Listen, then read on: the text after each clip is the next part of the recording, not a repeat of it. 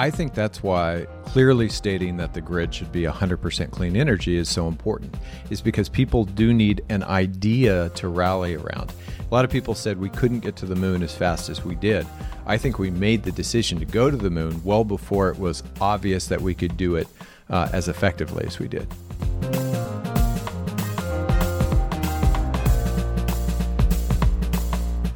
New Mexico is home to a wealth of natural resources, including oil and gas, and an abundance of wind and solar. It's also home to Democratic Senator Martin Heinrich, who sees clean energy in particular as an enormous opportunity, not only for New Mexico, but also the entire nation. Heinrich just released a plan articulating that vision as he campaigns for re-election in this fall's midterms. In this special episode, we sit down with the senator to discuss. Hello and welcome to Political Climate, a bipartisan podcast on energy and environmental politics in America. I'm Julia Piper, Senior Editor at Green Tech Media. Last week, the podcast team traveled to Washington, D.C., where we had the opportunity to speak with Senator Heinrich about his new clean energy vision and how he intends to turn that vision into a reality in these highly partisan times. You can read the plan at martinheinrich.com/energy_vision, or check out our story on greentechmedia.com for more information. In this podcast interview, you'll hear from me and from my Democrat and Republican co-hosts, Brandon Hurlbut, former Chief of Staff at the Department of Energy under President Obama, and Shane Skelton, former Energy Advisor to House Speaker Paul Ryan. You'll also hear something we weren't quite expecting: a senator from a fossil fuel extraction state saying that he thinks a 100% clean energy power grid is possible within his lifetime. Now, the key here is clean energy, which generally implies a broader mix of resources than just renewables. Still, it's a strong endorsement of the 100% movement that was radical to even consider just a few years ago. That was before clean tech costs plummeted, job numbers soared, and the clean energy industry became just too compelling to ignore. Here's our conversation with Senator Heinrich. Well, Senator Heinrich, thank you so much for coming on Political Climate, speaking with us. I know we have a lot to cover and limited time, so we're going to jump right in. Sounds good. So I understand you've put together a clean energy vision for New Mexico, but also has implications for the country, for the U.S. economy, and its carbon footprint as well.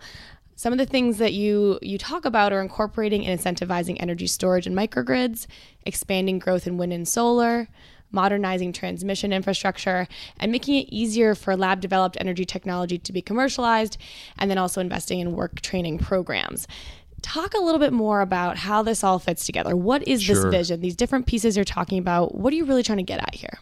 Well, I think when I started working on energy issues, even as a kid growing up in a utility family and seeing the way the whole grid worked back in the 1970s and 1980s, when I was hanging out in my dad's office in a utility, drawing pictures of Ready Kilowatt, it was a very different place, right? It was like central generation, big hydro or big coal, to big transmission to distribution to some business or some home that's buying that energy. And when I got to college, I got really interested in renewables. I joined a team where we designed and built and raced a solar car from Dallas to Minneapolis. So as a mechanical engineer, my job was to do the wheels and the moving parts, but it really got me interested in what was going on with the photovoltaics, with things like LEDs, which were just coming on, regenerative braking, and it sort of opened up a whole new energy world for me. And for most of my life, I can say it was hard to imagine a world where we would have 15, 20, 25, 30% penetration of renewables. I think we're now at a place where you can say, I may not be able to see around all the corners, but at least from a point of view of vision, I actually do think it's worth saying things like we can have a future reliable, cheap, resilient grid that is 100% powered by clean energy. And technologically, or at least from an engineering point of view, there are challenges between here and there. But given how much things have changed just over the last 30 years, I have no doubt that 30 years from now, we'll be looking at those challenges in a very different way. So all the way to 100%, that's interesting. I think in my lifetime that is completely doable. Yeah, so Senator, I'm a lifelong Republican, and when I looked at the plan that you outlined, I said to these guys, I agree 100% with everything in here. I don't find anything in here objectionable. So with that background, I guess my question is twofold. Is one, in your experience in the Senate, which, if any, Republicans have you found to be helpful to work with or fun to work with on these issues, productive to work with? And the second part of that is, when I was working on the Hill, a lot of the holdups for a lot of policies, even policies people agreed on, was the cost. So would you be comfortable, ever down the line working with a group of Republicans on these are important investments that we need to make. It has to get done, but we'll work together to offset the cost to make this good policy a reality. Absolutely. And there are Republicans out there who want to do these things. I try in my day-to-day work with Republicans to try to stay away from using the words climate change. Because if it's about infrastructure, if it's about jobs, if it's about cheaper electricity, I think you can make a lot of progress, particularly with members who are not trying to protect, jobs that are very good jobs, very important jobs, but are probably at a point now where the technology is going to change out from under them, and we're going to go in a different direction as a country for purely economic reasons. So people like Dean Heller in Nevada, I've worked with on energy storage. Obviously, the Tesla Gigafactory is in Nevada, so he knows he has that exposure. There are members from places like North Carolina who really get solar, or Lisa Murkowski, who I disagree with on some things on energy policy. The Arctic National Wildlife Refuge probably being the top of the list, but is fantastic at sitting down and figuring out where are the places where we share interests and can work together. And so those are some of the pragmatic players that I think make it possible to get these things done, especially if you break them down into nuts and bolts and are not trying to just bang a drum about a particular dogmatic idea or hang climate change on it.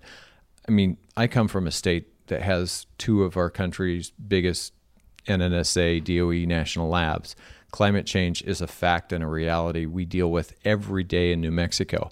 But I don't need to make that a point when I'm trying to work together with one of my colleagues who doesn't, for their purposes, doesn't share that point of view. What do you think is getting traction? Just to go one layer further on some of the specific policies you've put out there. You have the bipartisan energy storage bill with Senator Heller. It would extend the 30% solar investment tax credit to storage. Yeah, and then ramp it down over time. So is that like an entry point that you see getting traction first? Is it the workforce stuff? What are the workforce stuff has been very bipartisan, well supported. It's made its way into the last energy bill, which unfortunately died in the House. But I think that's a piece that I fully expect to move. I think there's more and more awareness that we need to focus on transmission on both sides of the aisle. But regionally, when it comes down to sort of not in my backyard issues is when that starts to become unwound on both sides of the aisle, irrespective of whether somebody's a Democrat or a Republican. But there is an awareness that it is far too hard to do good transmission, smart transmission that is going to be necessary for the grid of the future. I mean, we're still doing all this amazing implementation of new renewables in states like mine with a very old grid. It doesn't make sense to do it that way. My dad used to walk for miles and miles to check switches and hardware. That should all be connected to a 5G network. And we need those backups for when there is a cybersecurity incident, where there is a natural disaster. But on a moment-by-moment basis, we should be managing our grid much more effectively. And then you don't need the sort of redundant generation capability nearly as much. How do you think we get something like that passed? I think we kind of missed a window in this Congress. We had very enthusiastic support from Senator Murkowski, Senator Cantwell for an energy package that was not super flashy, but really important on storage, on efficiency, on a number of different fronts, workforce included. But those were the days that, in my view, Mitch McConnell spent focused on very partisan issues. The tax cuts that were successful, the repeal of Obamacare stuff that was not successful. But a year and a half out of 2 years got spent on highly partisan issues. That makes it hard to pivot back to the stuff that ought to be broadly bipartisan. That pivot is sort of happening right now, but it may be too late. My hope is that we can get a good energy bill through in the lame duck and then move on from there. Senator, I'm so excited that you're for 100% clean energy. There's a huge debate even among our friends on this. There is. And I would love to talk to you more about that. What about transportation? Because that is really contributing to our greenhouse gas emissions. I'm also pleased to hear that there are senators, Republican senators, that are willing to work with you on this. If we do have a Democratic House next Congress and a pretty split Senate, what can we get done on both of these issues? Anything that moves through the Senate is going to need to be bipartisan because I don't see things changing dramatically. We may have a 52-48 Senate in either direction, right? I think the way things feel and seem to be breaking, I wouldn't be surprised if we get a majority in the Senate, but it won't be an overwhelming majority in the Senate. And either way, it's going to have to be this sort of compromise energy package that we've seen negotiated in the last couple of Congresses. I think it will really change the tenor of what's possible to have a Democratic majority in the House. I think that will sort of bring some of the moderates in the Republican caucus into a stronger position in terms of negotiations. You'll have Democrats who are much more interested in sort of a more pure clean energy vision. And I think that puts us in a better place to be aggressive, but not the kind of stuff that you saw, for example, in the summer of 2009. That being aiming for a big cap and trade bill or exactly, large scale. or whatever that is. I mean, at some point, I think that Republicans, and I'd love to know Shane's view on this, are going to have to figure out what is the conservative answer to climate change. So, I think most of us on my side who really care about climate are not dogmatic, would love to hear what the conservative answer is and figure out how we can work together on that. If I wrote something, it would look a whole lot like what you wrote, honestly. I mean, my biggest focus is on electrification of some of the bigger sectors of fossil fuel use. So if you go electrification, transportation, water heating, space heating, agricultural processes and big industrial practices are being automated. I think those are things that are really easy that people should get behind. And I'd love to hear your thoughts on, how your constituents interact on these issues. But I think if people understood the value of storage, NEVs, and load balancing. I mean, you clearly understand this from your background, but I think people think, they want a battery because it's green rather than a coal plant because it's not. And I don't think they understand that utilities really struggle with load balancing, and having batteries meet, peak shaving needs rather than an additional plant that's running on an RMR saves you money. Yeah. And it's good for your ratepayers. It's Absolutely. Good for the environment. Or customers, as I try to get utilities to call them these Exactly. days. But yeah, no, I couldn't agree more. And I think, we spent the 1970s sort of rate-basing gas water heaters and things that were made sense at the time. But today, I think it does make sense to electrify transportation. It makes sense to electrify homes in a way that your hot water heater becomes part of that demand response. Maybe you're using an air source heat pump instead of traditional thermal heating, and your car is very much a part of the solution of load balancing for all of that. And I think Republicans need to be, elected Republicans on a broader scale need more messengers, and my team tries to do that and hopes to continue to do that. But I think part of the issue is that they have to understand there's a lot of economic value. I think the federal government could do more in providing incentives and credits for certain, good behaviors, but a lot of this is at the state and local level, the PUC level, where no question, utilities could make these investments. This isn't the federal government mandating it or spending trillions of dollars. These are private companies that want to spend money doing this, and they just need to get through that regulatory process. So I think on my side, we can all do a better job of advocating, but also educating. Much of the work that I do in New Mexico has to do with convening, with communicating, with making sure that the Attorney General and the PRC and the stakeholders, that we're all talking and see a greater good. And whether that's a big wind project in eastern New Mexico, or whether that's, trying to find better ways to value the economic value of storage, or even just incorporate storage into the planning process for utilities. Those things happen well below the federal level. I invest in them because it moves the ball down the field, and it does it remarkably quickly.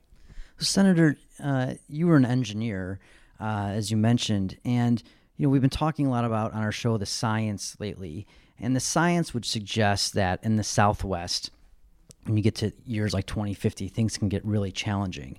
And so I'm really heartened by this conversation that we seem to have some consensus on some of these, measures. Is it going to be enough to do the job that we need to do on climate, especially for a state like New Mexico? Honestly, I don't know. And all we can do is move as quickly as we can.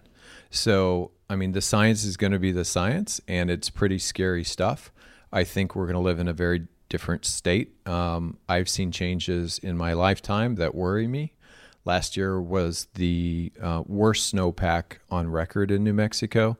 And, I've quit using the term drought. What we're seeing across the West is a general aridification, a drying out and a heating up of the entire environment. That means we're going to live in a different place, and we're going to have to be a lot more conservative, particularly with water. This is definitely a tension, though. You mentioned that there's a debate around 100% renewables within the Democratic Party around taking, say, fossil fuel PAC dollars. That's been in the news recently. And the question is, how fast do you move? And is it enough to these incremental measures? Of course, that's where the rubber hits the road, but the tone at the top is very important. And so do we need a Great Green Deal? Do we need a World War II mobilization effort? I think that's why clearly stating that the grid should be 100% clean energy is so important, is because people do need an idea to rally around. Not everybody's going to be an engineer and want to talk about the nuts and bolts of how we get there or what the challenges are between here and there. It's really helpful for humans to rally around an idea. A lot of people said we couldn't get to the moon as fast as we did. I think we made the decision to go to the moon well before it was obvious that we could do it as effectively as we did. To flip that on its head, do you find, though, in New Mexico, say, that some people resonate more with, storage in my backyard or in my home, I get that, and others resonate with this massive climate movement? Do you find that you have to tailor this message because of just where the partisanship and the politics are at these days? Absolutely. And I don't think, as long as you're consistent, there's nothing wrong with tailoring your message. You can't say one thing to one group and something totally opposite to the other group. But if I'm in eastern New Mexico and I'm in a place where wind is suddenly bringing more private sector investment than many rural towns have seen since the railroad came to town, I'm going to talk about wind. I'm not going to talk about solar rooftop installers. But in Santa Fe or Las Cruces, that's what's creating the jobs. In Albuquerque, we have manufacturing. People making Unirac is a good example, or Array Technologies, who are doing manufacturing. They're not actually doing the cells or the modules, but they're putting people to work in clean energy. So it's okay to tailor that to what actually is going to work best in those communities. So what about in actually pursuing legislation? We have an ongoing, I won't call it a fight, I'll call it a debate. But my view has been, we talk about maybe we're 30 years, a 30-year long solution. And so Brandon has said we need to take bold, serious action because there is no other alternative. And what I've said is that saying that all I'll accept is bold, serious action leads to nothing. So you referenced cap and trade earlier, 2009. Now, what we know is between then and now, literally nothing has happened. You had the Clean Power Plan, which was put on hold by a court and won't be implemented by the Trump administration. And my question would be, if both parties work together to make smaller incremental progress, at this point, we'd be 10 years into that progress rather than starting at ground zero. And I just wonder, for someone like Brandon to say, I'll accept nothing less than 0% fossil fuel or 100% renewables. And I'm going, I don't think you have 60 votes plus 218 for that, but you might have 60 plus 218 for something that moves the ball a little bit, and then you can move the ball again and get another first down. I think it's really important for elected leaders to articulate a grand vision, but then be willing to compromise and work on what is the possible. That is, you can do those two things simultaneously. And I would say that as frustrating as it was for me to be in the House when cap and trade passed, and then to see, many of my colleagues lose their seats, see that not successfully move through the Senate, I think utilities took much of that to heart and decided that they were going to start leaning in. And we've seen huge increases in clean energy penetration since then as a result. So even though that legislation didn't pass, what we did was still quite important. Do you think that voters are getting that? When you go home to your home state, are they realizing the potential here? I would say 10 years ago, it was about potential. You were saying there are going to be these jobs in solar, in wind, in efficiency. Today, people know people in those jobs, and that's a huge change. So that is a marked difference from where we were 10 years ago, and it's why you see more and more bipartisan support for specific programs that help move our renewables forward. Senator, you've been a big supporter of job training and workforce development. What does that look like for you? I think that looks like the Department of Energy partnering much more closely with career technical colleges, community colleges across the country. And I think that's something we can learn from generally. I've been a big critic of the idea of community colleges just as a precursor to a 4-year university.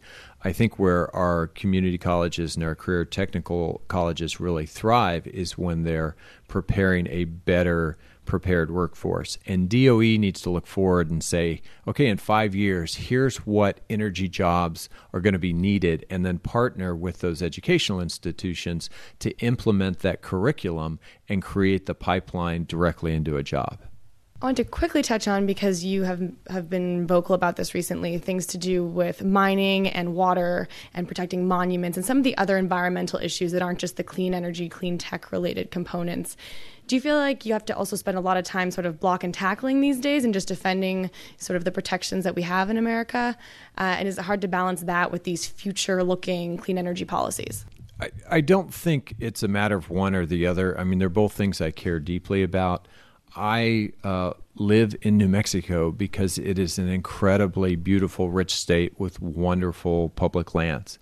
And I can't imagine not living in a place that has the kind of national forests and BLM monuments and parks that we do. When you talk to Republicans and Democrats back east, they all know national parks. But the places that I love are generalized public lands. I just did a river trip recently on the Chama River in New Mexico.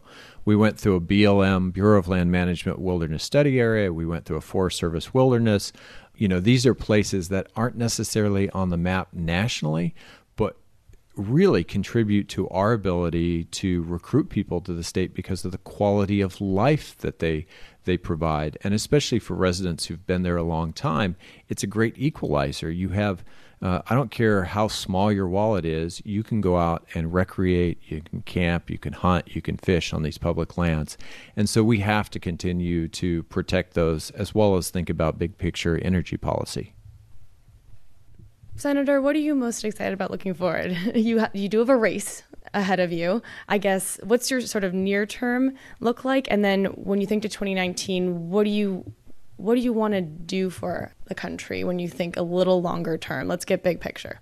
I want to see the country realize just how much opportunity there is in embracing a forward-looking energy infrastructure. And I think we're now at a place where we can think beyond decarbonizing electricity to decarbonizing transportation, looking at agriculture, looking at the other things that contribute to our climate challenges, and beginning to lead in and see the kind of progress there that we're already seeing move very quickly within the electric sector. Great. Well, thank you so much for sitting down with us. We really appreciate your time. I know you got a busy fall ahead of you. Great to be here. Thank you. And that's our show. Again, I'm Julia Piper, Senior Editor at Green Tech Media, joined by Brandon Hurlbut and Shane Skelton. A special thanks again to Senator Heinrich and his team for setting up this interview.